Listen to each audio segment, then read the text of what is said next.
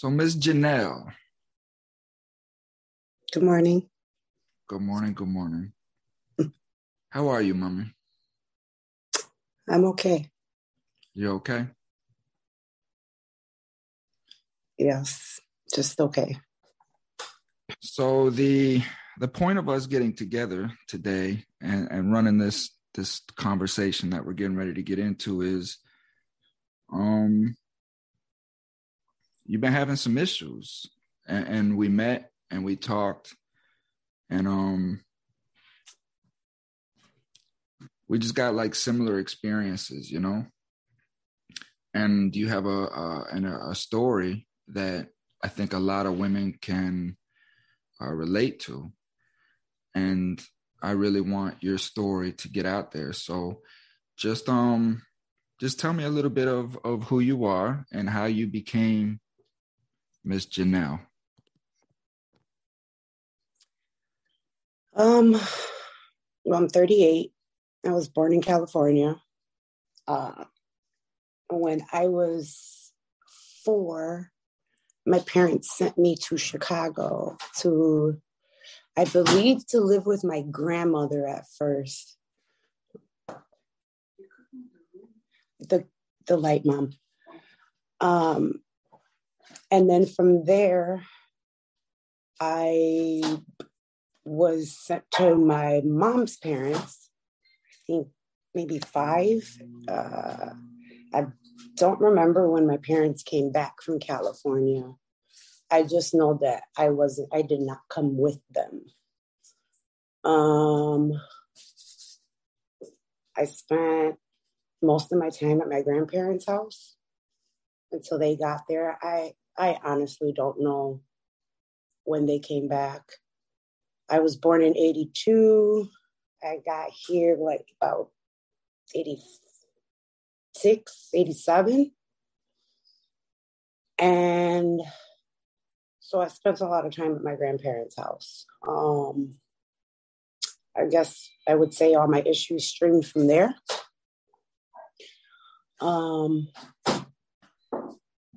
I was sexually assaulted by my grandfather.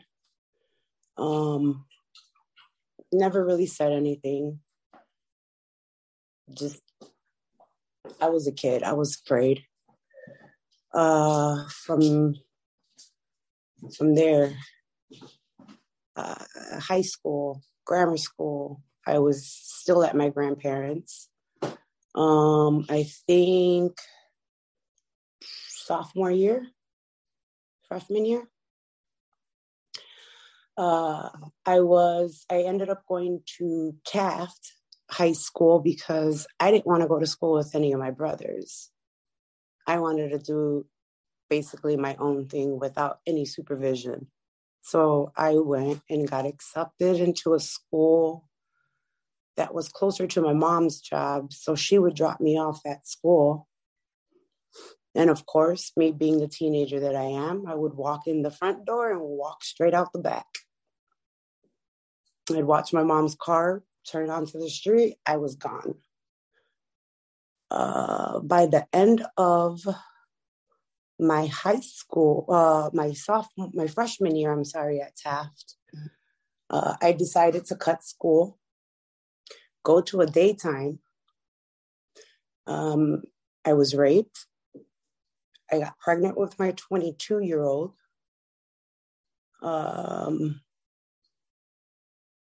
And then from there, I think I met my 17 and my 7-year-old's dad. And I was with him since up until recent. So I guess my life has always been chaotic for as long as I can remember. I mean, for the most part, I think I had parents who loved me. But I'm a daddy's girl, so my dad is my go-to guy for everything. So telling my dad about everything that was going on My biggest fear was my dad kill somebody and I wouldn't have my dad anymore. So I kept my mouth shut for a long time. When my daughter was 5, he would pressure me into asking me, where's the father? Where's the father? And I just couldn't take it no more. So I blurted out, I was raped. I don't know where he's at. So the first thing he tells me, sweetheart, why didn't you tell me? Because I know what you would have done. I know what he's capable of. I know the type of man he is. And my biggest fear was losing my dad. So I just lived my teenage life doing whatever I wanted, whenever I wanted, with no regards or no respect for anybody, because it was always about me.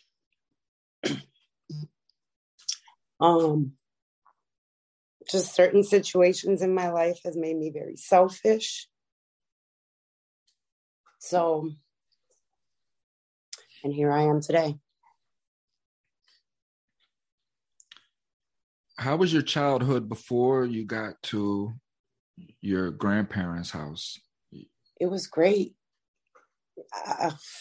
It was my mom, my brother, and I, and my dad. We lived in a little apartment in California. My dad did construction.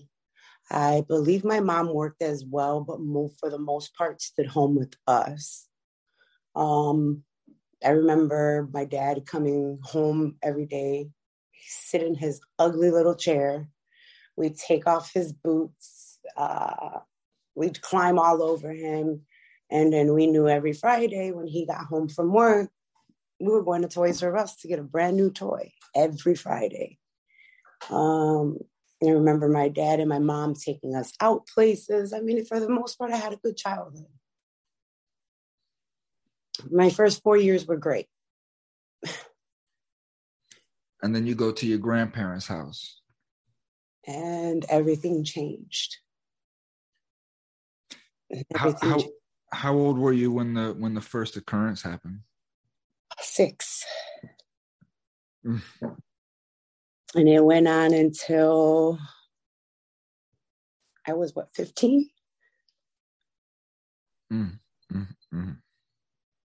It's crazy. Do you want to go into any of that or? Sure. I mean, the only way to get it out, right? How did it start?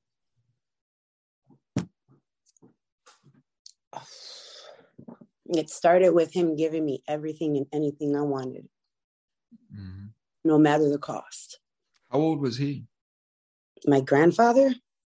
Shit, old. He was old, like old. When he passed, maybe, I don't know, 80 something, closer to 90. At that time? At that time, I don't remember. Well, that's what I'm saying. So yeah, maybe in his 50s, 60s, somewhere around in there. Probably. So yeah, so he started giving you everything and just buttering you up, right? Basically. And then one day he decided to touch me. And I didn't know what the hell was going on at first. I didn't know what to think. So, and it was more so you can't tell your parents because you'll get into a lot of trouble. I get into a lot of trouble because what I was doing was wrong. I'm 6, 7 years old. How am I not supposed to believe that coming from 60, 70-year-old man? A trusted family member, yeah.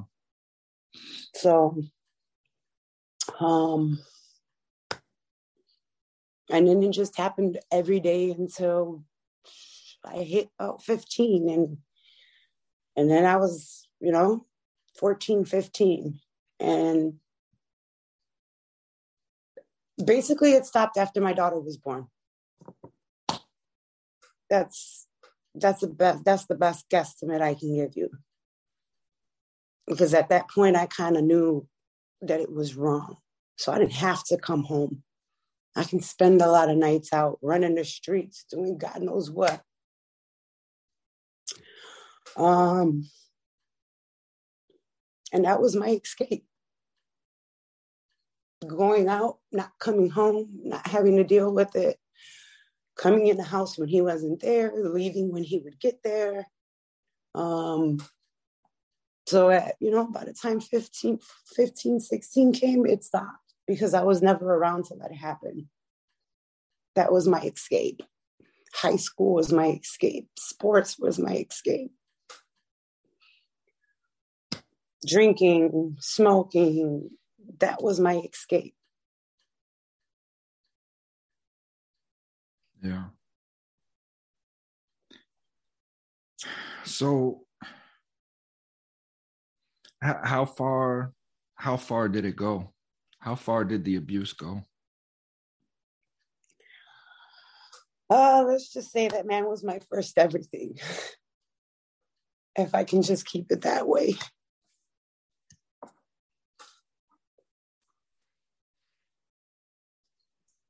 And you reflecting back now, like how how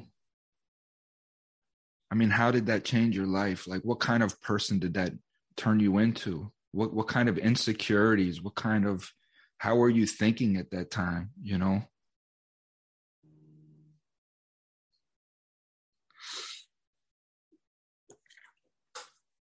I don't know how I was thinking.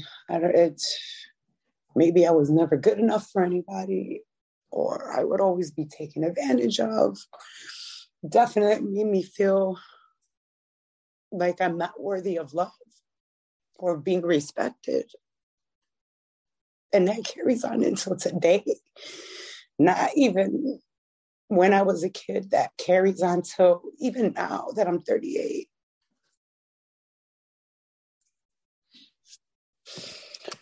Because I think that basically opened the doors to the type of relationships I would be in, or the type of people I would put in my path.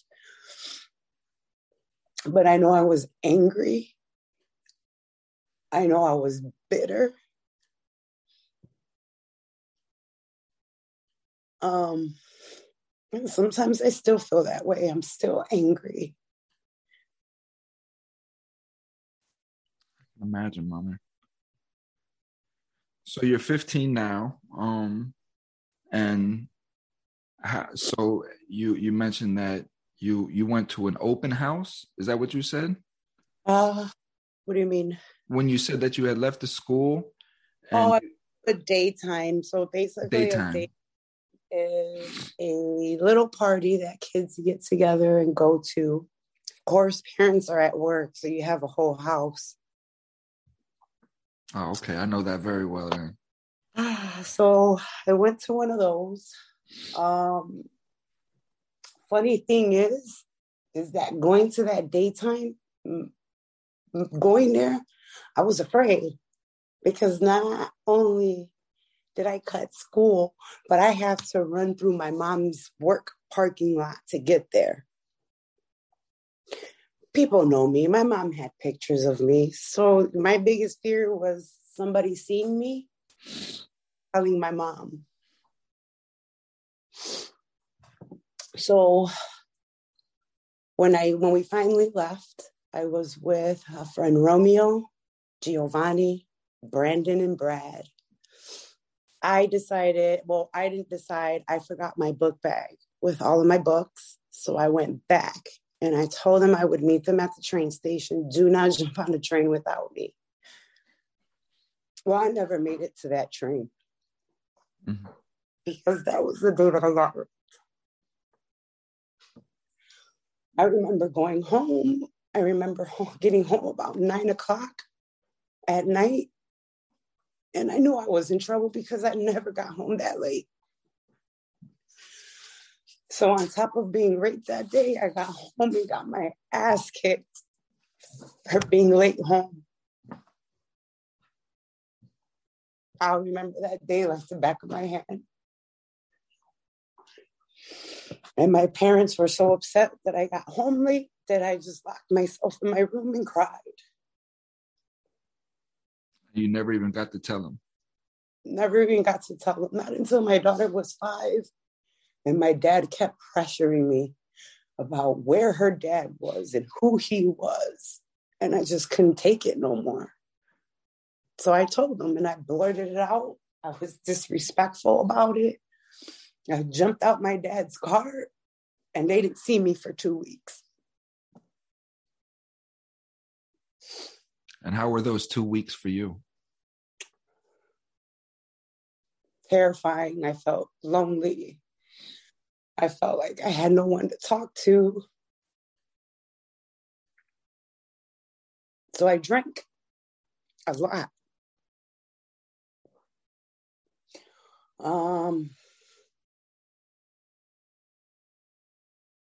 I think maybe a month or 2 after that I was pregnant. Hold on a second.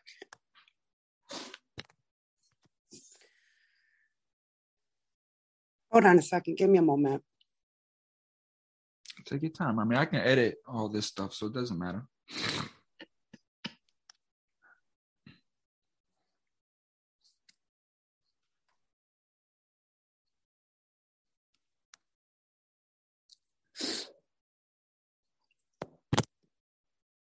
I was shattered. That shattered me.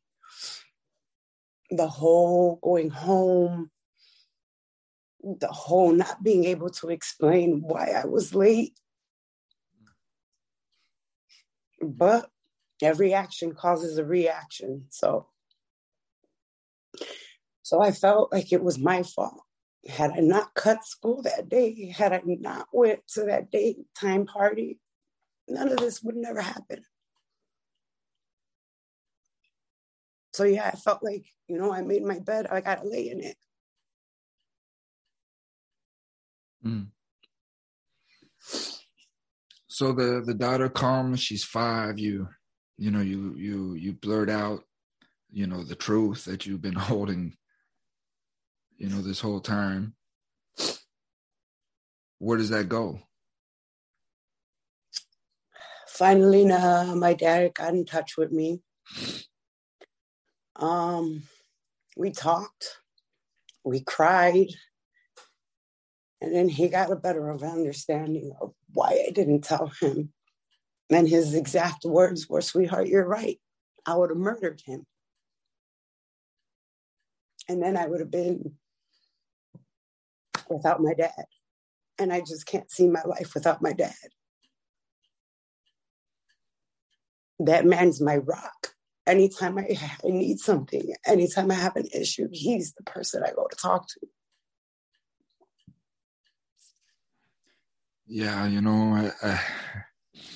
a lot of times I wonder if that's why my daughter don't come and talk to me,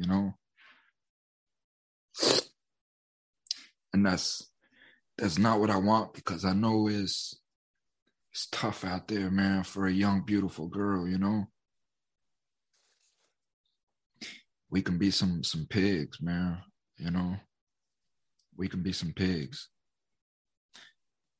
So your daughter is still in your life now. That's my baby. And does she know the truth? Yes. I had to tell her, because telling her a lie and then her finding out, or her even going to reach out to him and it happens to her, that's on me. So yeah, I told her. Maybe it wasn't the right thing to tell her. But the truth is never wrong.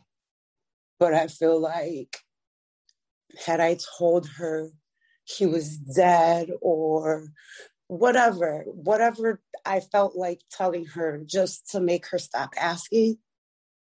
And if she would get older, and curious and find out that he's very much alive after I told her he was dead, or whatever the case may have been, if I would have. She would have resented me for that.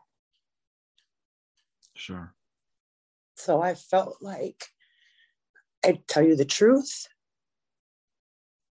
And if you wanted to try and find him, that's fine. Just don't do it alone. And I can't face him. So you can't ask me. You can ask any one of your uncles. You can ask anybody. You just can't ask me. I can't face him. And to this day, I probably couldn't.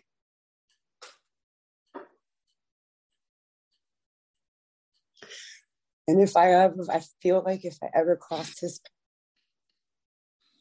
all that anger would just come rushing back in an instant. Anger that I've never let go. Mm-hmm. Are you okay? I'm fine. It's just hard to talk about it. It's not something I do on a daily basis. No, but it's good to get these things out, because these are weights you carry with you, and they're with you every day, all day long, and it's huh? consuming. Yeah. So I consuming. And you're not the only one. There's millions of women that are sitting in your position. Again, this is why I want to get this out there, so women as yourself know that you're not alone. You're not alone in this, even though that you can feel like you are.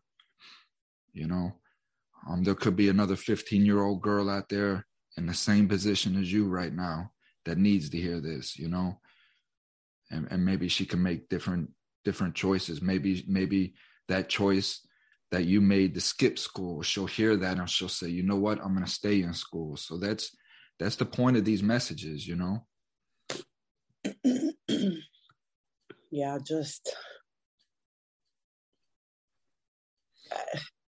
I wouldn't recommend running away from it, definitely.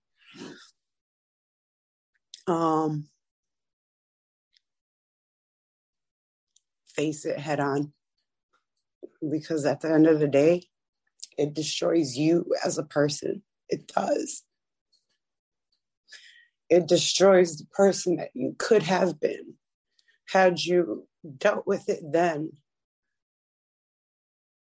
My outcomes could have been way different had I dealt with it. Who knows? But I'll never know that. And that's why people like your grandfather are murderers, and they need to be charged with some sort of murder, because essentially that's what he's doing. Is he's killing a human being. He's altering their life, in such a fashion that it affects them for the rest of their lives, whether they know it or not.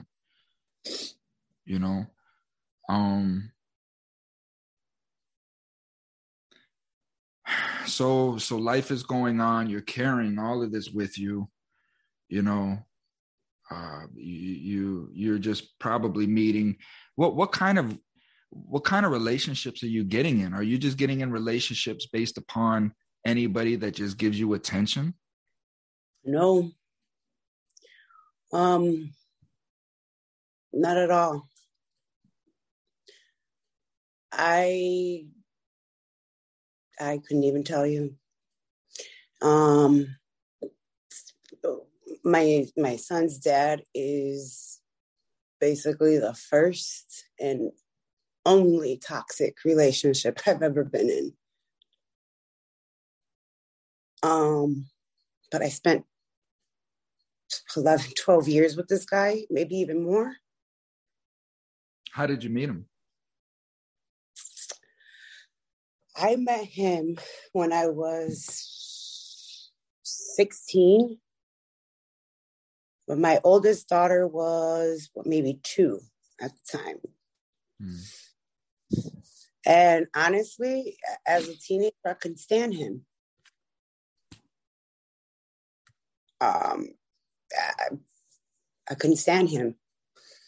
I want to say 7, 8 years later, it was different. We were older. he wasn't the same obnoxious teenager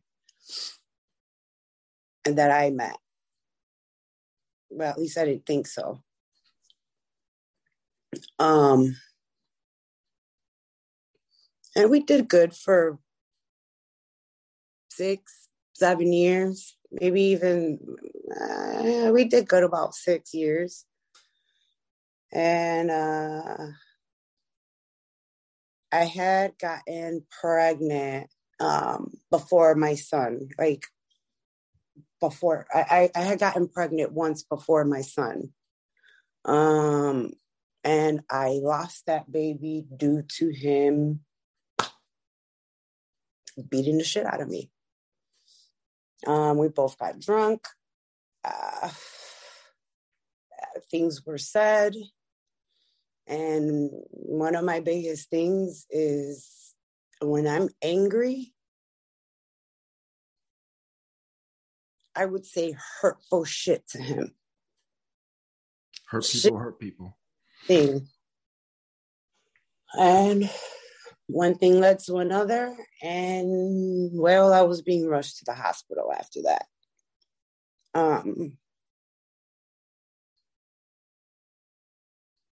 I do recommend, if you're angry, watch what you say. More so how you say it. Because that can definitely make somebody react in the worst way possible. And I know because I made somebody react in the worst way possible. Was that the first time he put his hands on you? That was the first time. What did you say? Come on, Janelle, what did you say? So he has these friends. Mm-hmm. And I've always told him some of the friends he has, he needs to get rid of. Mm-hmm. You know, and I understand you've known him as a kid. But when you have friends coming over to your house trying to get you to beat up somebody at the age of 35, 37 years old, come on. You got a son at home. Like, this is the type of people you want to hang out with. Mm-hmm. If you want to be a lowlife, then be a lowlife. But you can't say you love your son and you're still out there doing dumb shit. Shit that you know is going to get you locked up again. And so I basically told him that he needed to get rid of a lot of his friends. And basically that if he wanted to continue being friends with them and be the same piece of shit they are, to go. And of course, we were drunk. So we got angry very fast. And I got in his face, he got in mine, and it just got physical. Mm-hmm. So essentially you were telling him the truth. Yes, in a way, but it wasn't that I was telling him the truth. It was how I was telling him the truth. Mm-hmm. There's a way. As an adult, I know that there is a way to say something and there is not a way to say something. I know that now. And we know how women are. You know what I mean? We're men. And I've been in toxic relationships.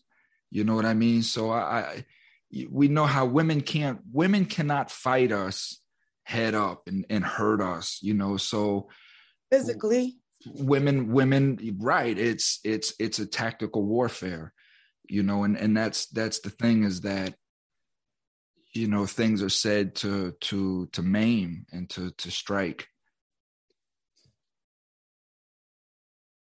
And you're a person who has been dealing with a lot of pain her whole life, you know, so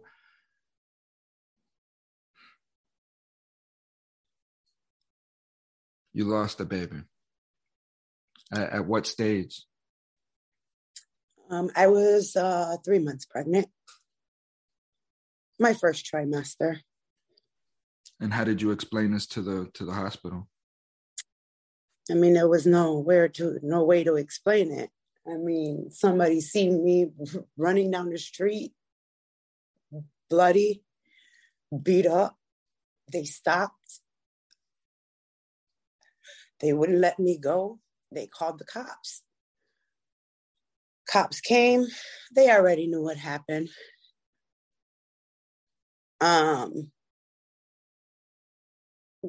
That's when I found out I was pregnant. Oh, you didn't even know you were pregnant? I did not know I was pregnant.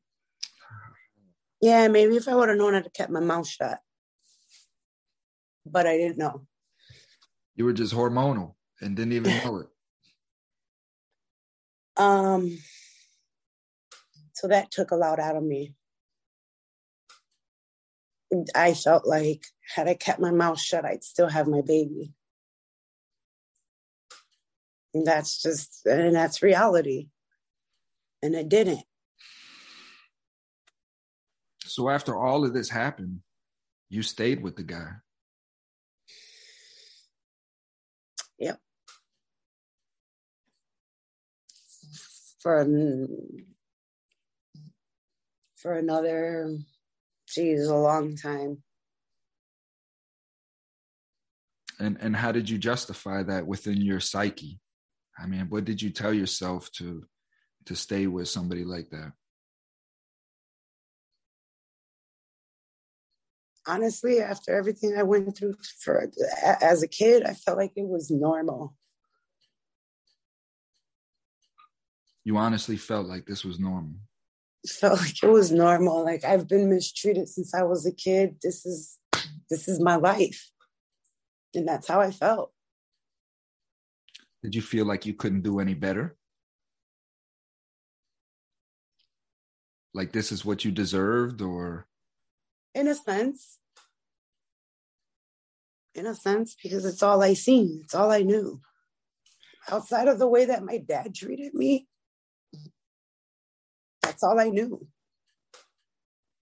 And how did he talk to you on a norm? Was he demeaning to you? Was he? Oh, absolutely. But I think we were both demeaning to each other. Just a straight out toxic relationship. You know, like, he would say hurtful shit, and I would say even more hurtful shit. So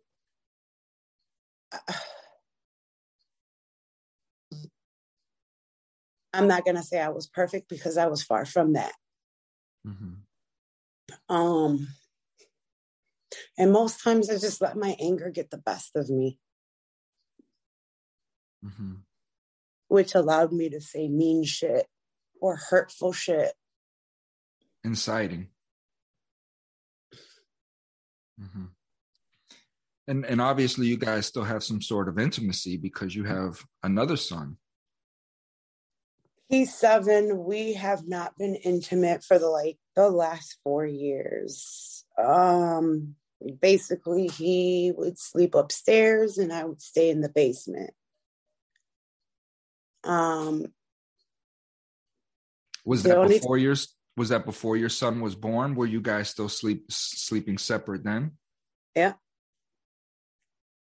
So how does your son get? He's a great dad. I won't take that from him. That I will never take from him. He's a great dad. He loves his son. I know a lot of dads that would have ran the minute they found out their son was autistic. So that I can't take from him. I'll never take that from him. Mm-hmm. No, you always have to give somebody the respect where it's due, no matter what. He's a great father, just wasn't the best partner. But then again, neither was I. How long did the abuse go on? It has happened twice. In all the time that we were together, twice. The last time it happened, I got home late from work. It was, why didn't you answer my calls? At that time, I was a practice manager at an orthopedic surgical institution in institute in Waukesha, Wisconsin. So I would drive from basically Gurnee, Illinois to Waukesha, Wisconsin every morning. And it was a long day. We were seeing patients till about 9:00 at night. I got home late and instantly he got in my face. Oh, where were you? Why don't you answer my calls? You're probably messing around with one of those doctors.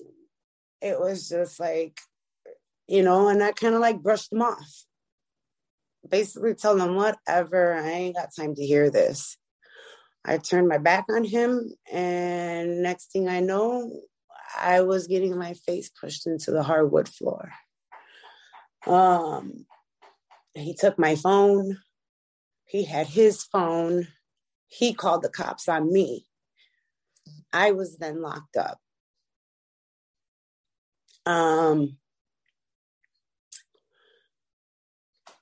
My dad bonded me out, got me a lawyer. My lawyer basically got medical records from the first time that I was physically assaulted by him. And basically, instead of doing jail time, I got probation. Just with his background and all of this and hospital records, I was able to get off with probation. Finished my probation and came to Indiana. Well, no, I went to Chicago first and I just moved to Indiana back in June. Good old Indiana, It's terrible out here. It's better than Chicago, though, I give you that. So you had an incident in Chicago, right? And you say that your son is a miracle baby. Yeah. So August 20th of 2020, I worked from home. Over a year ago. Mm-hmm. I worked from home. And at that time I was doing, so it would have been 2 p.m. Eastern to 11 p.m. Eastern. But because I am in Chicago, it was Central Time. So basically 1 to 10. I ended up staying at work like 2 hours late. So by the time I got off, it was already midnight my time. My friend came over to do some like repairs, like to fix my bathroom door, to put a stand up, just things that I needed to be done because at that point I wasn't living with my son's dad. We basically parted ways.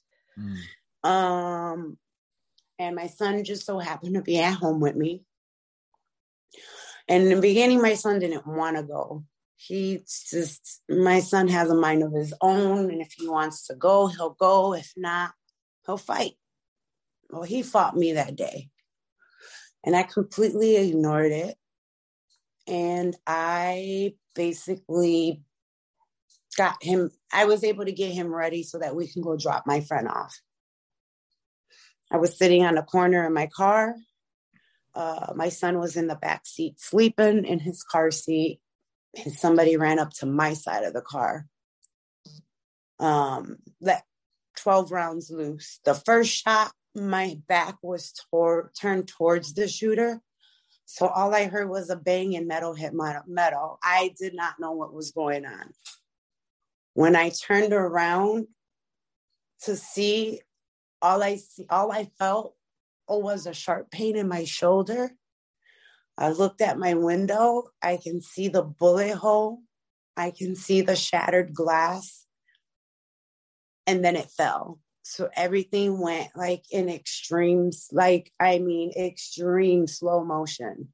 Mm-hmm. By the time I realized what was going on, I jumped in the back seat to cover my son. I then got shot in my spine, near my spine.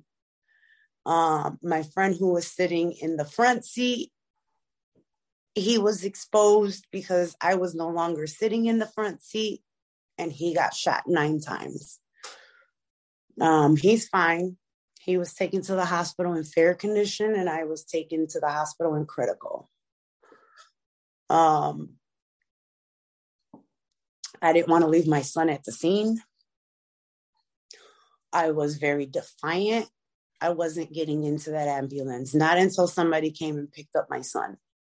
I was not getting in that ambulance. Well, somewhere between me fighting them and trying to wait to see if somebody would answer for my son, I passed out. I woke up. I was in the hospital.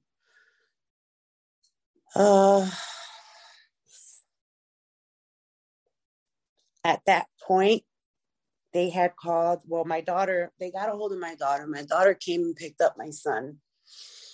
4 a.m. He's still at the crime scene in the backseat of the police car.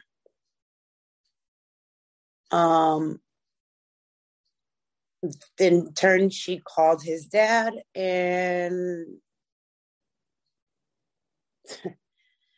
I got home and he was there. I would ask if he was leaving, if he could please leave, and he did not. Because he felt like I needed him. And I felt like I didn't.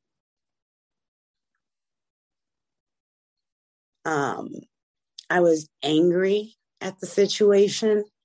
I was angry that he was in my house. And so what did I do? I went to work the very next day because I didn't want to deal with him. I didn't want to face him. I didn't want to talk to him. So I buried myself in work. And I would sit in my office and I wouldn't come out until he would fall asleep, even if I wasn't working.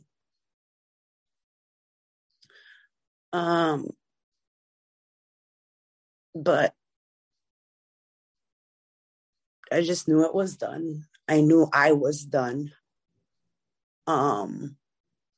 So we really haven't been together in over 4 years. Just trying to co-parent in the same house. And let me tell you, that's difficult. And it ain't even worth it. Is the toxicity still present? Of course, right? Oh, absolutely. Absolutely.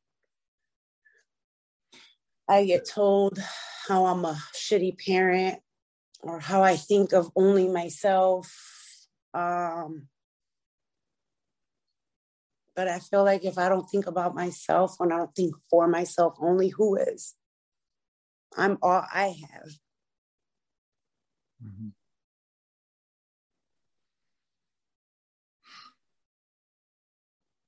You know,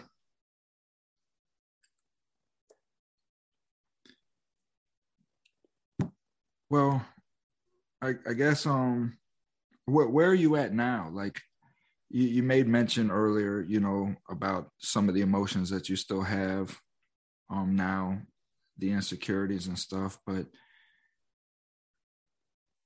who is Janelle now, right now, in this moment? Like, who are you, and where do you see yourself going? I don't even know. I don't even know who I am. I don't even know what I want anymore. Or if I still want the same things that I used to when I was a kid. I don't know. I'm still that lost soul I was when I was a little girl. That's just, and that's the honest to God truth. Mm-hmm. And it's killing you, Anna. It's kind of destroying me. You know what though, Janelle, is I mean, I had a lot of these same emotions and feelings when I was in prison. You know, questioning myself, what kind of person was I? You know, if I was even good being in my daughter's life, you know, just all kinds of things, you know. I've been made to feel that way. You know, but at the end of the day, the beauty about it is you get to find who you are from this point. You know what I mean? It's like, okay, I have a clean slate. I could be whoever and whatever I want to be. I don't have to follow the dreams that I had when I was a child. I can create new dreams. What do I want to be now? What do I want to do now? You know, and you just do it, or you just start working towards it. But I think you're old enough and you understand enough now that nothing really matters. We've lived our lives always worrying about what other people think about us, other people's perceptions. I know I have. Always trying to earn my father's respect, always trying to earn my brother's respect, just always trying to earn people's respect that really didn't even know how to give it. You know, and they were just lost people themselves. And I just came to a realization, like, I could spend the rest of my life trying to make other people happy, which people just aren't fucking happy ever, you know, or I can just spend what rest of my life I do have left just making myself happy and just doing whatever it is that I want to do and being whoever it is that I want to be. And I really don't care if anybody likes me or not. You know, this is me, and this is just what I got going on, you know. I got out of prison, and I fell into a relationship with someone that I grew very insecure quickly.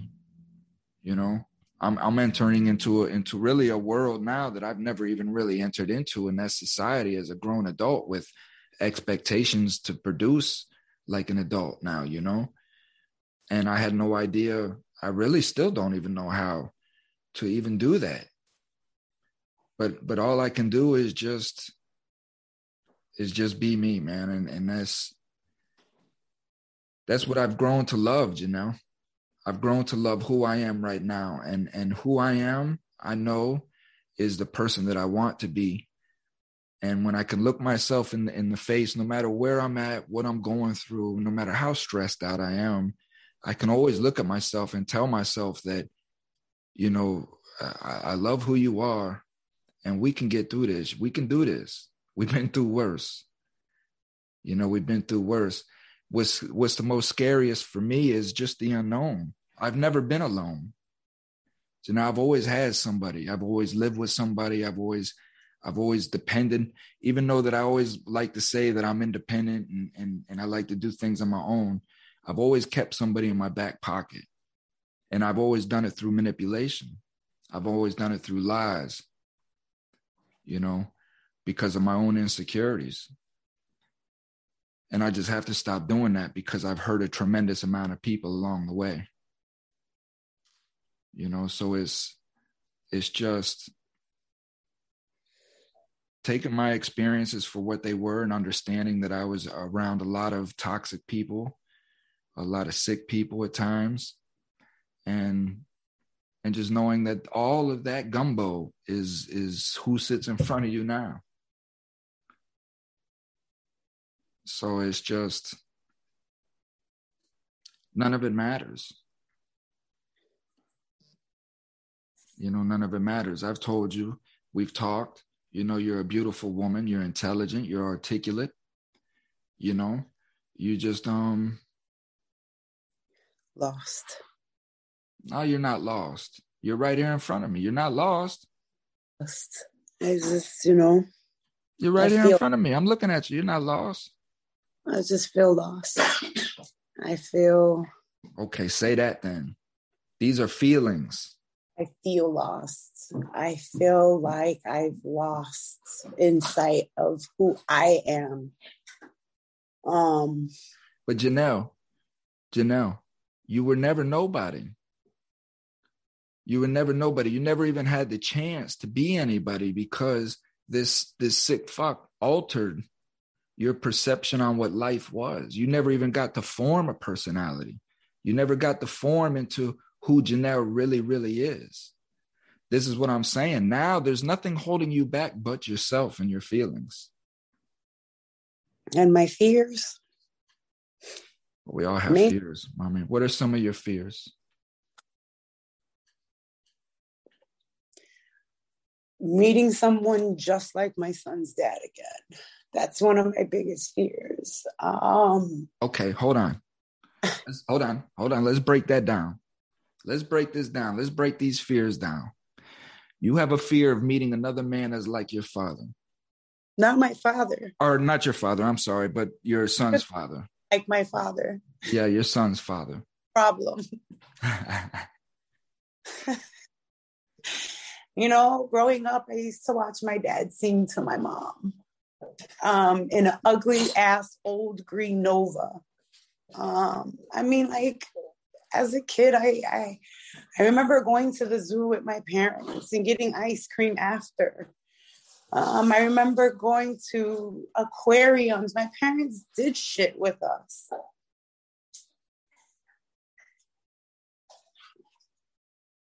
How do you think your father approached your mother? Do you know the story of how they met?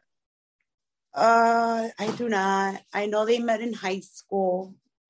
My dad was not the best person in the world, My mom she lived a sheltered life. Parents were Christian, Pentecostal at that. Long skirts, no makeup, hid the TV from the pastor. I remember all of this. I remember the pastor coming and we having to put the sheet over the TV so they wouldn't see the TV. But my childhood, before, even after everything with my granddad, with my grandfather, I still remember having good memories with my parents. I still remember going out. I still remember my dad singing to my mom. Just even the smallest little memories, like in that green Nova, behind the driver's side seat, there was a big hole in the ground. We used to throw all of our garbage out of there. It was just small memories like that. That's what I live for. Those are the memories that I can go back and I can laugh at now. I remember my dad doing donuts in the Ventures parking lot. My mom had this long, oh my God. My mom had this long Polaroid coat on. My dad's doing donuts in this parking lot. It's icy, it's snowy. And my mom falls out the car. My brother and I, my dad, we all laughed, it was funny. My mom was not so thrilled about it. She didn't laugh. I remember my dad taking us out to go get ice cream one night. My mom was tired, didn't want to go, so she stood home. We had a pit bull named Magnum and a pit bull named Snow. These were the dogs we grew up with. Well, my mom had this fuzzy robe on, and my dogs didn't like fur. So they chased her into the bathroom and we couldn't go eat ice cream because we had to let my mom out. Things like that. Yes, we all laughed as a family. It was fun. So I do remember a lot of the good memories. I can't complain about that. I live off of those memories because they were some of the best memories. A lot of us do that, I don't know if that's a good thing or a bad thing. Dudes in prison, they'd have pictures of all their cars or women, beautiful women, jewelry and just all kinds of stuff from their past that just made them feel good, and that they held on to or whatnot. And I used to do the same thing, until I realized that I was just holding on to things that were gone, and it was it was hindering my perception towards the things that were in front of me because I was always comparing. You know what I mean? Instead of just letting things be and kind of like analyzing what's in front of me versus comparing it to the past, if that's, that makes sense. A lot of us hold on to the past, but how do you think your dad would approach a woman? How do you think he would, how do you think he would court a woman? I've never seen my dad mistreat a woman. Mistreat as in like how? In any way, shape, or form. Not disrespect, not talk down. No, never. My dad is a very encouraging man. Even though my dad lived a certain lifestyle, I remember getting tucked in every night. I remembered my dad telling me I was beautiful and that I could be whatever I wanted to be. I remember him rubbing his hands through my mom's hair and telling her how beautiful she was. And, had I chosen a man like my dad, I wouldn't be in the situation I am in today. Mm-hmm. But I didn't. And that's I guess okay. Somebody more like my grandfather. And that's okay. Janelle, it's okay because your image of men, throughout your life wasn't the best, other than your father.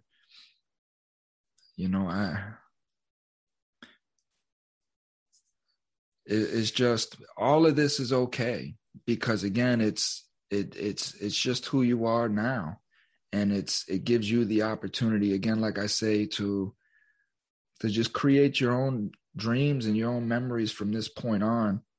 There's nothing to feel bad about. There's nothing to feel sorry about. There's nothing to really regret.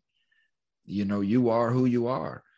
You can go out when you get off this discussion, like you can go and change your life to be whatever it is that you want to be. The fear of meeting another man. Well, the only thing that I can say is take your time. Just take your time, Janelle. You don't need a man. Janelle. If I want to be with somebody. This is the point. You don't need men. You don't need a man. I don't. No. Feel like they're the root of all my problems. That's how I feel. I feel like I allow them to be the root of all my problems. And at this point, at 38, I'm done. I'm just done. I'm over it. And I feel like through all of this, I've become even more selfish. Mm-hmm.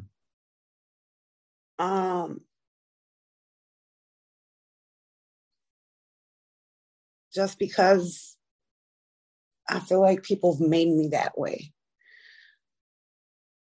That there is no other way but to be self-centered and all about myself.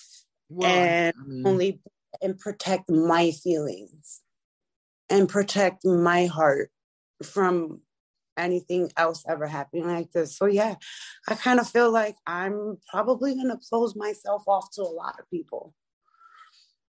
Maybe I shouldn't, not sure, but I need to get a sense of myself before I can even think about anybody else. No, amen. And if you have to close yourself off to the world, then that's just what you have to do. But, I'm a firm believer that this is why God gave us selfishness. This is why God gave us self-centeredness and, for protective reasons of this fashion, because we have to think about ourselves. But, everything is in moderation. He didn't give it to us to rule the world with and use it in an abusive manner, but he gave it to us for us to have the ability to think about our own well-being, you know what I mean, and what's best for us. And you have made bad choices, in relationships and of all kinds, and they've led into a chaotic life. So there's no question, Janelle, that you have to take a step back and be like, what am I doing to attract these type of people around me? You know what I mean? And until you can figure that out, Until you can figure that out. I don't know, maybe you give off some sort of desperation. Maybe you give off some sort of vibe that toxic men, narcissistic men know that they can just feed off of you. These are issues that is way beyond, my educational level. That's, but it's just knowing the positions that I've been in life. You know what I mean? And some of the despair that I've been in. And a lot of your emotions are my emotions. I still deal with a lot of these insecurities and such.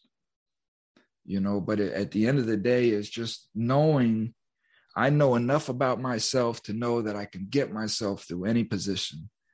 It's just how willing am I to try? And not allowing myself to sit around and make excuses for myself. It's just knowing that I just got to get the shit done, and knowing that I can do it. As we sit right here, man, there's no doubt in my mind that I can put myself up on stage with the president and have a debate with him and carry myself confidently through that debate. That's how much confidence I have in myself. That's how much love I have for myself. And that's how much passion that I have in what it is that I'm doing, that I fear no man because I walk in the truth. I know the truth. The truth has set me free, and this is why I choose not to lie anymore, because it's just not worth it. I won't lie to myself nor to any other person. Because it's just, like you said earlier, about lies and altering people's perceptions. You just can't do it. When you were talking about your daughter and telling the truth about, how she was conceived. You can't. People have a right to their own realities and to know what the truth is so they can make their own decisions. You weren't wrong in doing that. You're completely right. I was wrong for that. But asking my daughter now, how would you have felt had I lied to you?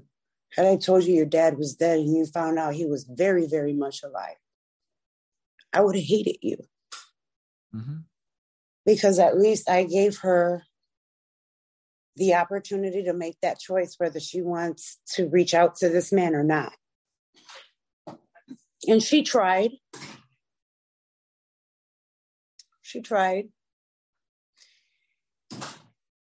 And he basically shunned her, blocked her from all social media. And that day she was like, Mom, you're right. I don't need him. Mm-hmm. And I know she was hurt by it. I know she was. Why? Because at that point, I felt extremely selfish because my kid would never have what I had, a mom and a dad growing up. That hurt me to know that my kids would never experience a mom and a dad in one house. That's how I feel about my daughter too. I left my daughter when she was 6 months old. Yeah, I felt selfish about that. Even my kids call my dad Papi because that was their dad. And that's all that matters. So, at least I was able to give him that as a father figure. Because it's all I had to offer them. So where are you at now? What's going on with you? You're away from your son's father. I am at my mother's house. Okay. And do you still have contact with your son's father?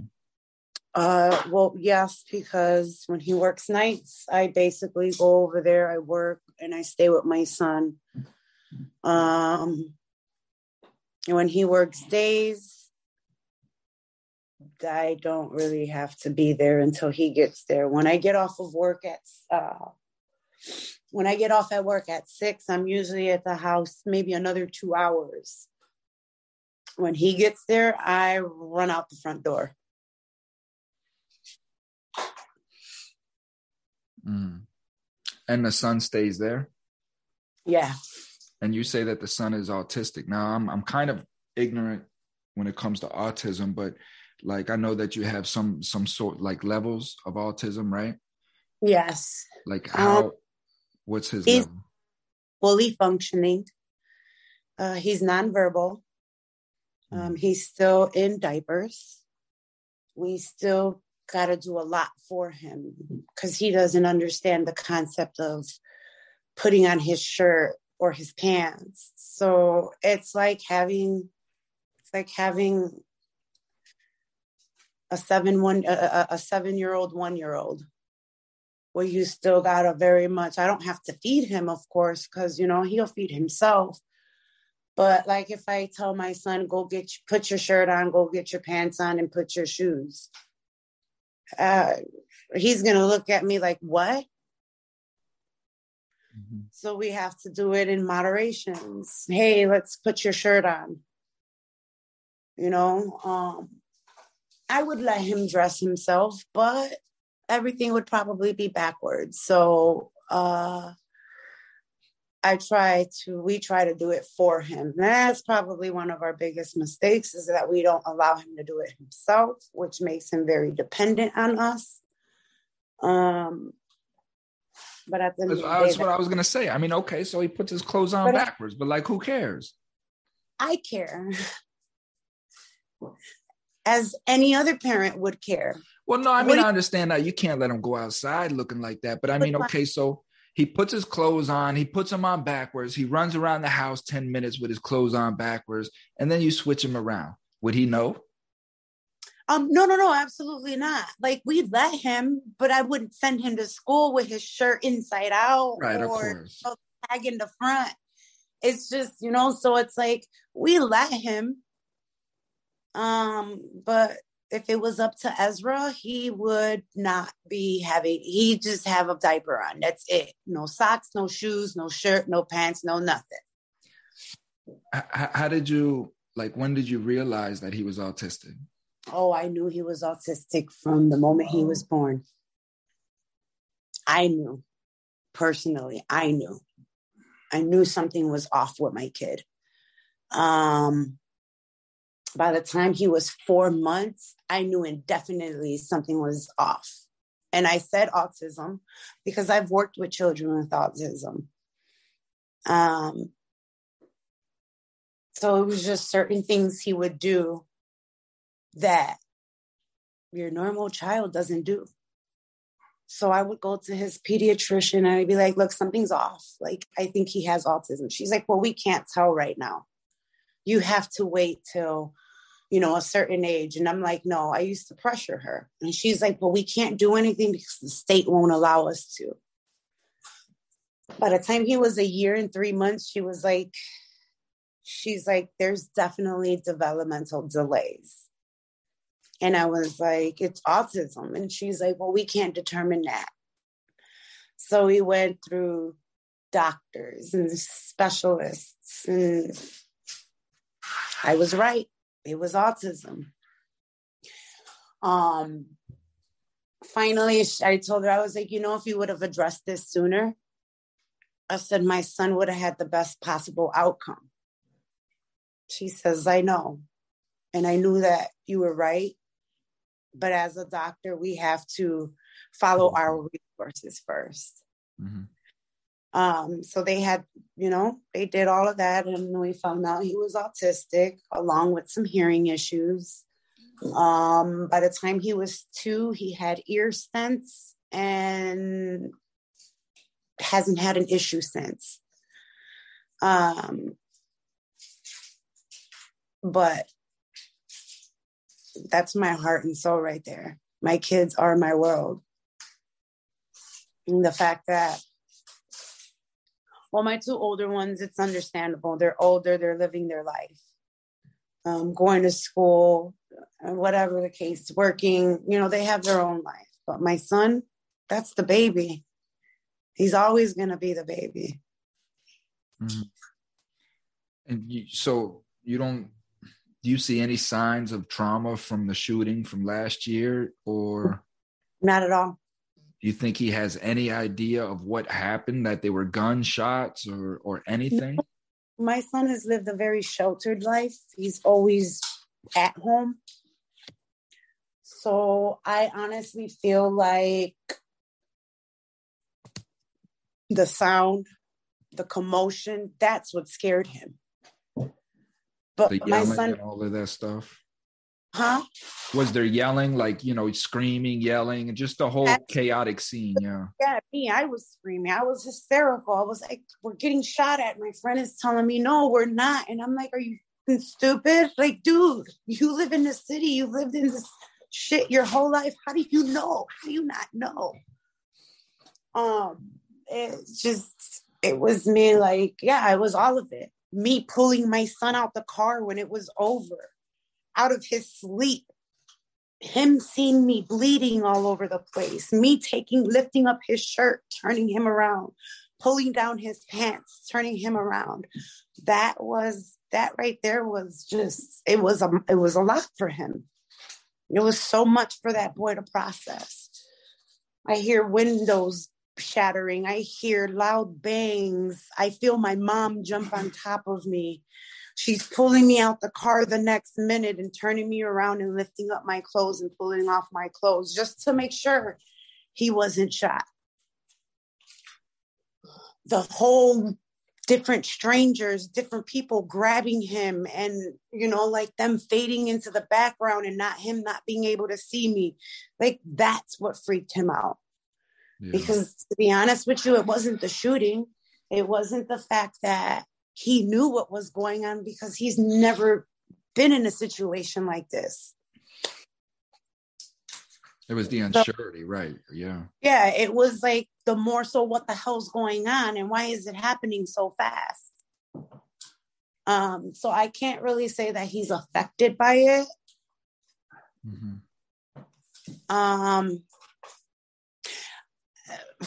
Another thing that leads me to believe that he is that before all of that happened, he would sleep by himself in his own room, in his own bed.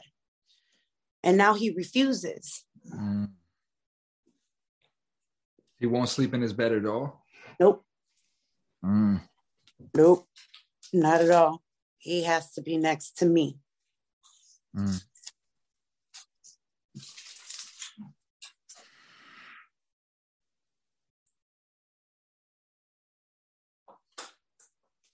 What are we going to do, huh?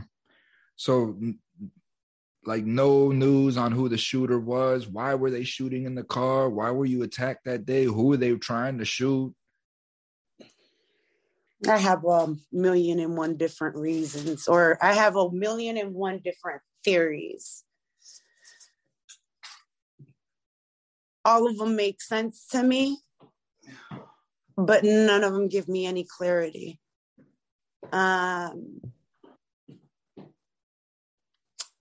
I was in what they call Imperial Gangsters neighborhood. I have a blue Subaru. I am a diehard Cowboys fan. I had a huge 5-point star on the back of my one? Like this one right here? But bigger on the back of my window. So to the right of where I was parked, it's Spanish Cobras. They're folks. And you have gangsters, Imperial Gangsters, which are also folks, but don't get along with the Cobras. Then to the left of them, you have Latin Kings. They're people, and they don't get along with either one of them in between. So my first theory is I got shot because of my 5-point star on the back of my car. Mm. My second theory was maybe it was retaliation for the lifestyle that my dad lived, and I was their easy target. My third and final theory is that my brother took off with one of the Imperial Gangsters' drugs And a few years before this happened to me, my brother was damn near thrown in a trunk. Mm. The owner of the store basically told them to leave him alone, that he knew my brother's sister. They let him go. But I also know these people that my brother took all those drugs from. And that's my other theory. Because you ran up to my side of the car. You didn't run up to the guy. You ran up to my side of the car. You made sure that you shot into the driver's side of the car where I was sitting with a bright ass pink shirt. So you know it was a female. Mm-hmm. And that's another one of my theories, so I really don't know why I got shot. It could have been any one of those, for real, for real. So I have no answer as to why I was shot. I don't know if it was random. I don't feel like it was random, because I feel like you made it a point to come to my side of the car. Usually you will approach a man before you approach a woman, but you didn't this time. Why?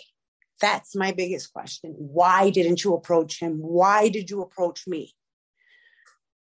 Who in my life has crossed your path for you to come and do this to me? Mm-hmm. And so I have very valid reasons to feel how I feel, or to make it even a thought of why I was shot. But it is what it is. As far as the cops go, let me see the bullets. Let me see the bullet wounds. Let me see your scars.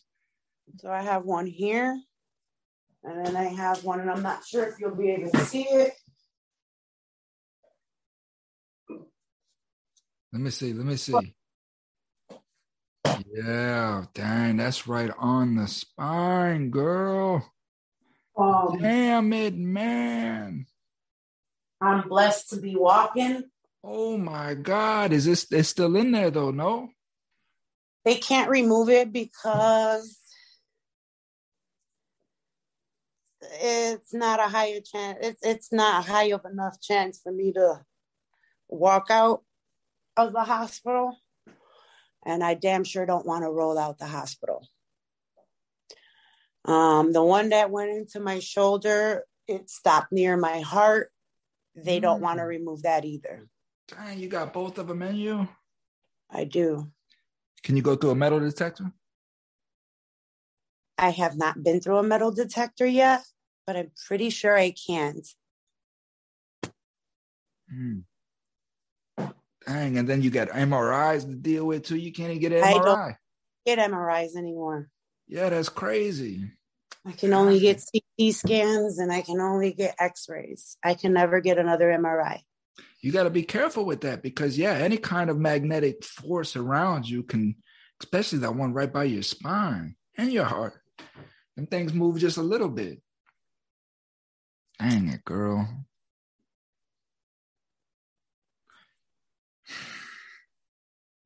What are you going to do for the rest of the day? I'm going to go have lunch and go pick up my son. So when you go over and you have contact with this dude, like how do you approach the subject? How does that go? You know what? At this point, I am a very quiet person. That's it. Like, he talks to me, he's fucking degrading, very belittling, and I just nod and you're right. Uh-huh. And that shit just bothers him. The fact that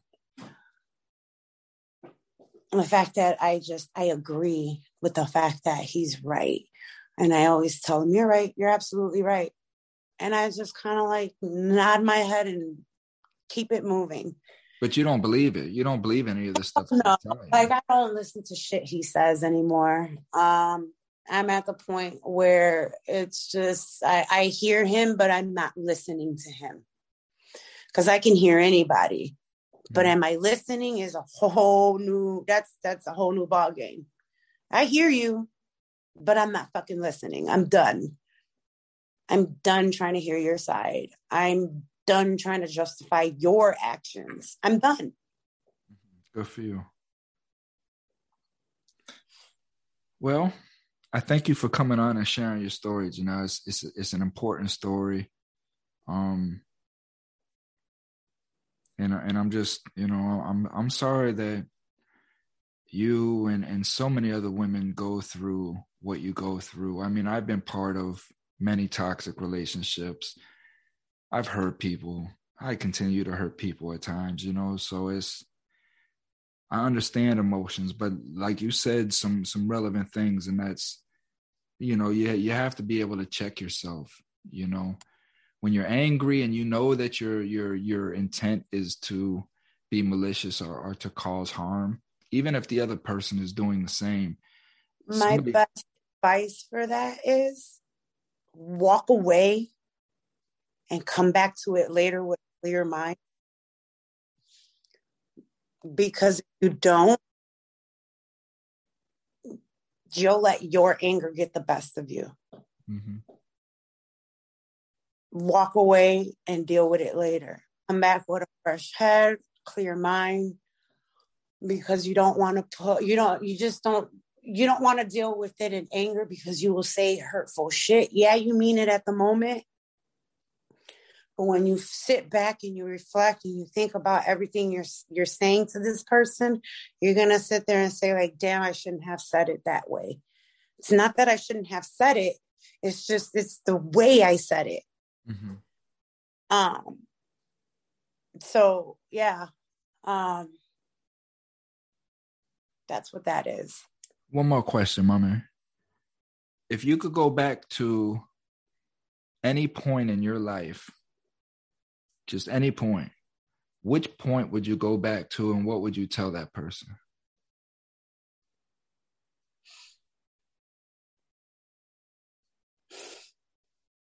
What do you mean? What would you tell the little girl, you know, or whatever point you go to? Like, what would you tell Janelle if you went back in time? Have you ever thought about that? Huh? Tell your dad. Because I feel that now. I'm 38 years old and all I feel is like I should have told my dad. Maybe he would have handled it the wrong way. But at least I would have known that there was somebody fighting for me. And it would have stopped. You know, that's it. Just tell somebody. So if there's any girl that's out there going through what they're going through now, even if they don't know anybody, they have to let somebody know. Tell somebody, tell the person you trust the most. But what if that's nobody? What if you don't trust anybody, Mommy? Like me? Like I didn't? What do you do? Then you turn out like me. No, but that's no good. Somebody's always going to be there's going to be somebody who's going to listen. Thomas Freeman is going to listen. Stranger, even if it's a random stranger, tell somebody. Somebody's going to listen. Somebody will fight for you. Mm-hmm. And that's why I'm here. I'm here. If there's anybody out there that's watching this and you don't know, you can direct message me. You can find me on social media and we'll figure out what to do from there. You know, we'll find the best option. But like Janelle is saying, you have to let somebody know. I'm here for anybody. Trust me, I'm the last person that's going to allow anybody to be bullied, harassed, anything of that nature. So, you know, if I can help in any kind of way, yeah, like Janelle says, you know, you have to tell somebody. So I'm here for anybody that has nobody to tell. So I wish I could have been there for you.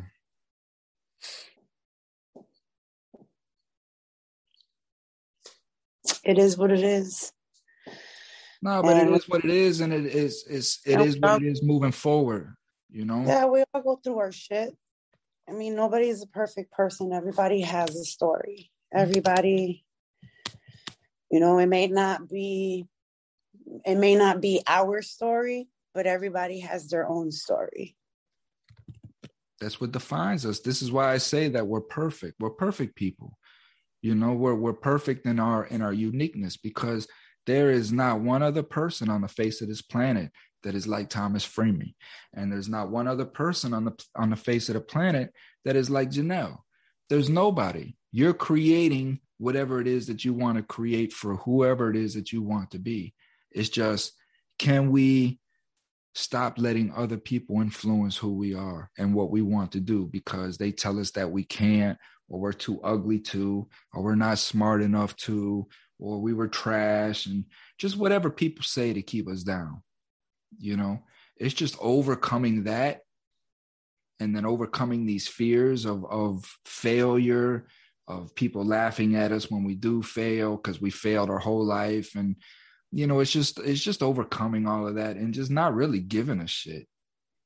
It's not really even giving a shit. It's just caring for humanity and knowing that what I'm doing is the best that I feel is me trying to be my best self, and not caring about anything other than that, because people are just as fucked up as I am. So who the hell are you to sit there and tell me what I'm doing is fucked up? Because I could probably point 10 to you. You know what I mean? Oh, I'm sorry. I thought you were going to pour that out. I'm like, not my coffee. Sorry. I thought my stepdad was going to throw away my coffee. That's like... Well, that's it, man. You've been on the Thomas Freeman show, man. How you feel? I feel okay. Does it feel good to talk? It does. It does. It's not something. It's not something I'm used to doing. Man, it's okay. It's not something that a lot of, especially ethnic, and urban people really are used to doing. Us white people, we do it all the time. We'll walk up to people we don't even know and just, hey, man, I'm having a shitty day, whatever. But no, not me. Not me. I'll sit on a bench and unload on somebody, make them get up off the bench and leave. Wait, where you going, man? I don't give a shit. Listen, man, I got problems. And if you're in my vicinity, you're going to hear my shit. You sound like a modern Forrest Gump. There you go. That's me all day, boy. Me and Forrest would get along on that fucking park bench for hours, boy. I'm telling you. Be like, man, how did you feel running with them legs like that, though, man? Man, mama told me. Yeah. I just ran until I couldn't run no more. And you know me, but what was you thinking? What was you thinking when you were running? That's how I am. I always want to know what the bitch is thinking, man. But I mean, it's good to talk to people. It is. I just have very few people in my life that I can actually open up to. And that's what has to change. I remember one time Steve Harvey told me, not me personally, but he was on one of the shows, right? And I just remember him always saying, it changed the way that I looked at things, because I was always, Janelle, I was always the person, even as a kid in my little cliques or whatnot, I was always the person that people came to talk to. I was always the person that people came to get advice from. I was always the person that people came to vent from, because I would listen and I would show compassion and all of these things. But I never had nobody to do all of that stuff with.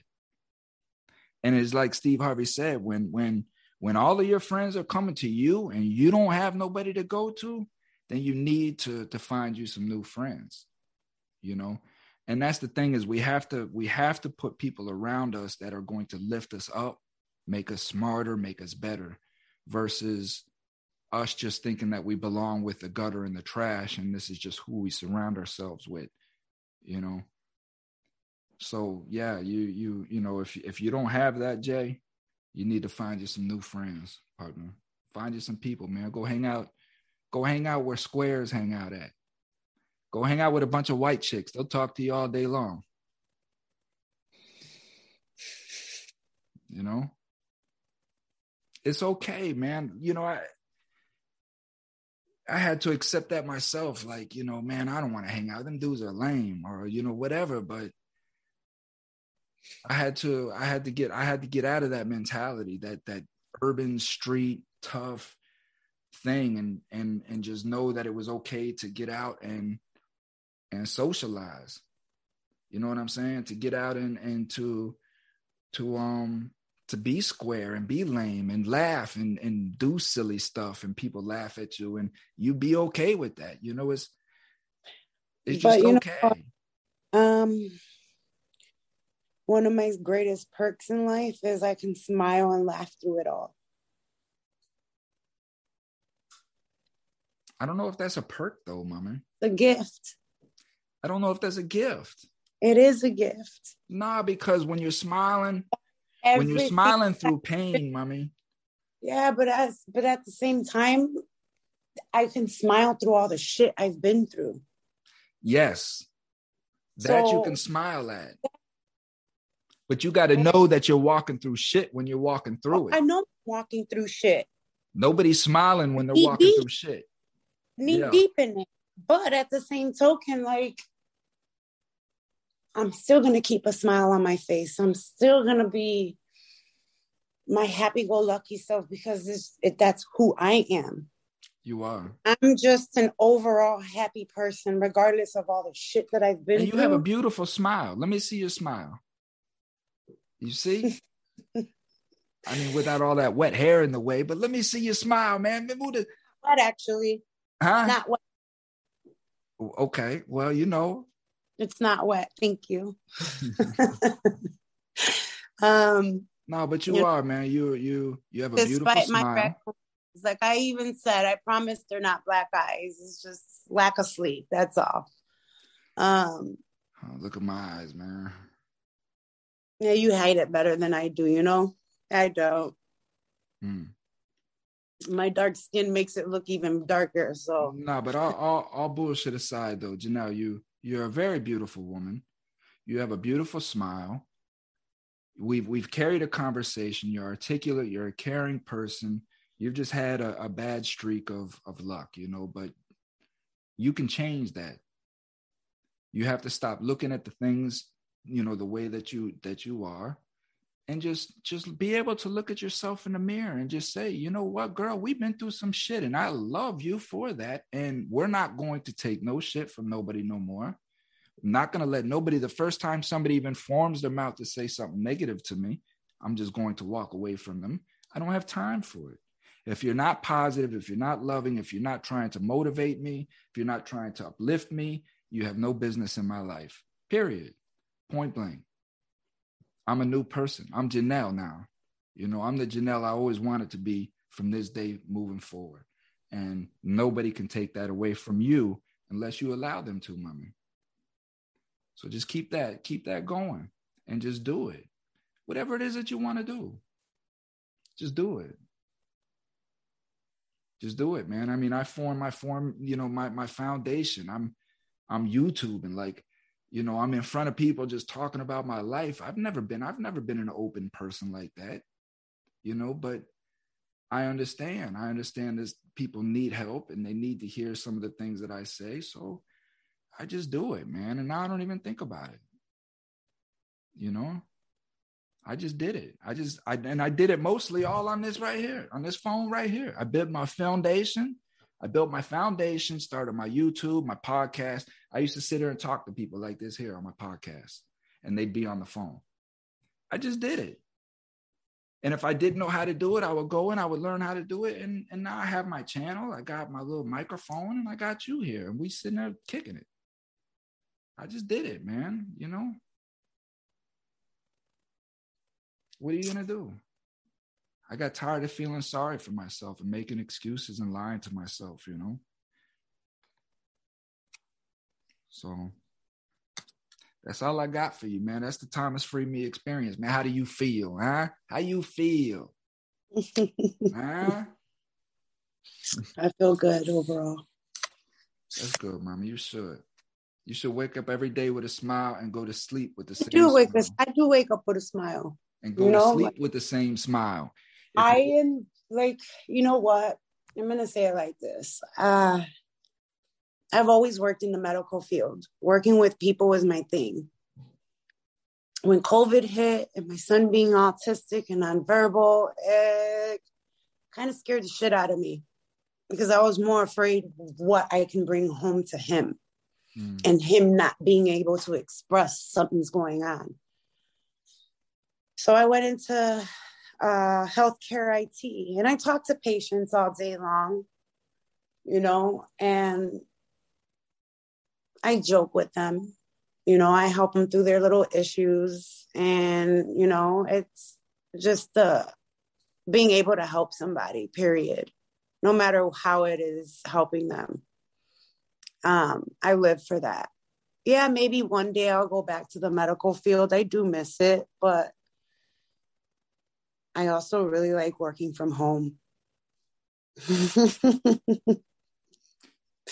It's okay as long as, again, you're still progressing. You always want to make sure you're progressing, my man.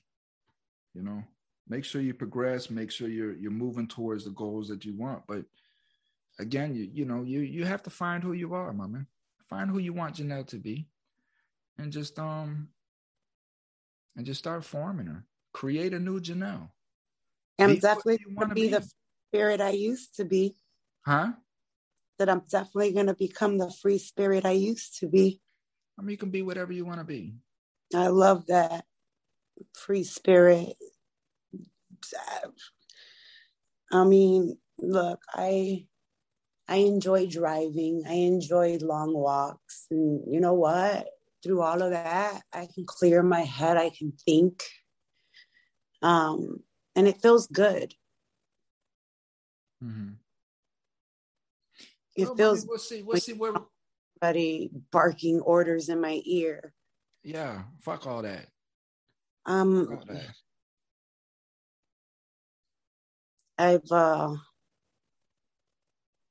I let people dictate who I'm gonna become my whole life. I'm done. Well, yeah, because you've been insecure your whole life. You know, you've been used and abused and manipulated, and you've been beat and shot. You know what I'm saying? I mean, Jesus Christ, how much can one person take? But you're here, mommy. Please don't say that. What? I don't say that shit no more. I do not. I don't challenge. I don't challenge Mother Nature. I don't even say that type of stuff anymore. I don't. What's next? Or who's next? What's next? What's next is love. What's next is positivity. That I try to steer away from, only because when I ask those type of questions, or I question God, or why I'm going through all of this, or what is the reason why was I chosen to go through this? Because everybody goes through something for a reason. I just haven't been shown why. I don't know why. I don't know what God has in store for me. I don't know who I'm going to be talking to next year, a year from now, 10 years from now. I don't know that. I don't know who God has in store to put in my path where I can help them. I just don't know that yet. Well, my man, my only advice to that would be to not even get involved with anybody or anything until you know who Janelle is. And I don't think God is going to let nobody cross my path until that time comes. Oh, there's going to be many of them. Maybe. I can't speak for God, but. I mean, like, in general, I don't know if there's some little girl that is going to need my help and he's just preparing me for that day. I don't know. And that's how I'm going to look at it. And we have no idea where this video is going to go, who's going to see this video, who's going to reach out, respond. We don't know none of these things, but we do what we do in order to make those things happen. This is all my point. You coming on the show, you opening yourself up, you open doorways and create opportunities, whether you know it or not, you know. And this is the thing, is every moment that we're outside, every moment that we're breathing and doing things, we're creating opportunities, whether we know it or not. It's just how we look at them and how we view ourselves and all of that. So just like I say, mommy, keep your head up. You'll be okay. It's going to take time. It's going to take effort. You know, when I would sit there and I would think about 10 things bad about myself, you know, or 10 reasons why I couldn't attempt something because I would fail, I would say, okay, I gave myself 10 reasons why this would happen, but now let me give 10 reasons why the alternate will happen. You know what I mean? Let me tell myself 10 reasons why I won't fail. You know what I mean? And such. So the bad is we're always going to doubt ourselves in the beginning. But you have to replace that doubt, mommy. Just when you start feeling bad or thinking bad or talking bad about you, no, I don't talk bad about myself at all. And I don't find it as boastful. I find it as just knowing who I am. I back up what I say. I don't say anything outlandish. I don't say that I can go out here and do a windmill dunk on a 12-foot rim. You know what I'm saying? But it's just knowing who you are and what you're capable of doing and have confidence in that. I can do that. You know what I mean? I can create a foundation. I can create a business. I can create a YouTube. I can create all of that. Why can't I? You know? And that's just what it is. So, Janelle, I'm here, man. You know, anytime you want to come back on the show or talk to me personally or anything like that, I'm here for you, you know, to help advise you and guide you the best way that I know how. I mean, I don't know shit, you know, but I figure Does anybody though? Huh? I said, does anybody though? I would like to think so when it comes to, you know, all we can know is ourselves. You know, it's like I say, like my knowledge is my experience. That's all I know. I stopped thinking that I knew about everybody else's life or everybody else's intentions. I don't know shit outside of myself. I just know my experiences and what I've come across and processed and made choices and such. You know, I have no idea why this person did what they did. If I want to know, I can go ask them, but I'm not going to assume anymore. I'm not going to assume the reason why this person, you know, stole something or whatever is because of I'm not. I don't know. People are capable of doing anything. Facts. I stop with expectations. Now I expect the worst in every situation. I always expect the worst. But hope for the best. Yeah, me too. I don't even hope for the best. I just expect the worst. And whatever happens after that, I know is better than it being the worst, unless the worst happens. And then I was ready for it. So it's just. I mean, yeah, I guess you have a good point. It's just doing it, my man. You and I, we're so programmed to think negative about ourselves, about life, about everything going on. That's just how we've been programmed our whole life. And it's just reversing that program and putting a new program in, you know? And now I'm at the point that anytime I think bad about myself, I just quickly nip it right in the bud. No. We ain't gonna think like that. You know what I'm saying? It's just almost instantaneous anymore because it's taken years of constantly doing that.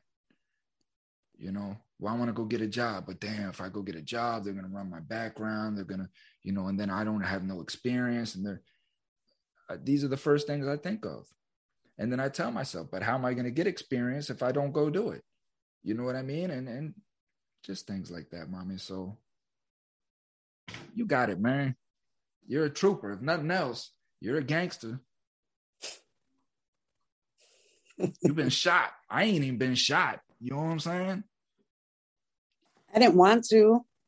I don't think anybody wants to be shot.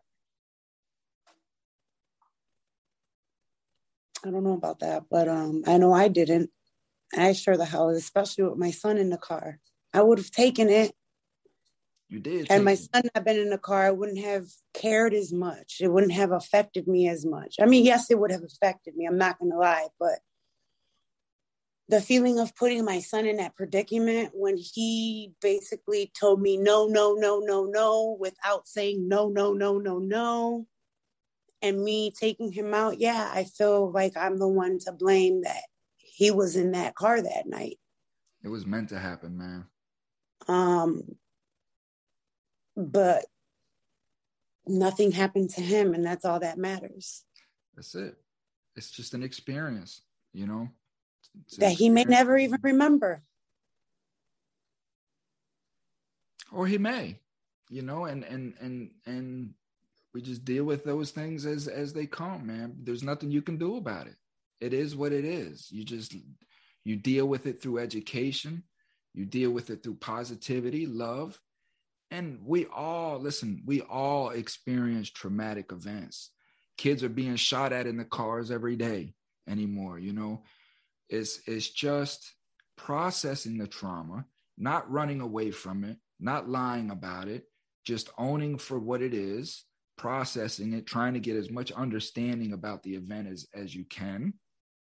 And then just understanding that things happen, things occur, we're here, and we can make better choices moving forward. So, Mommy, I'm gonna end it here, and you take care of yourself, okay? All right. It was good Bye. seeing you. Yeah. And it is what it is, man. What are we gonna do? Live life. Live life with a happy smile, man. All right, Jay. Stay up with me. All right. Bye. All right, bye, Mama.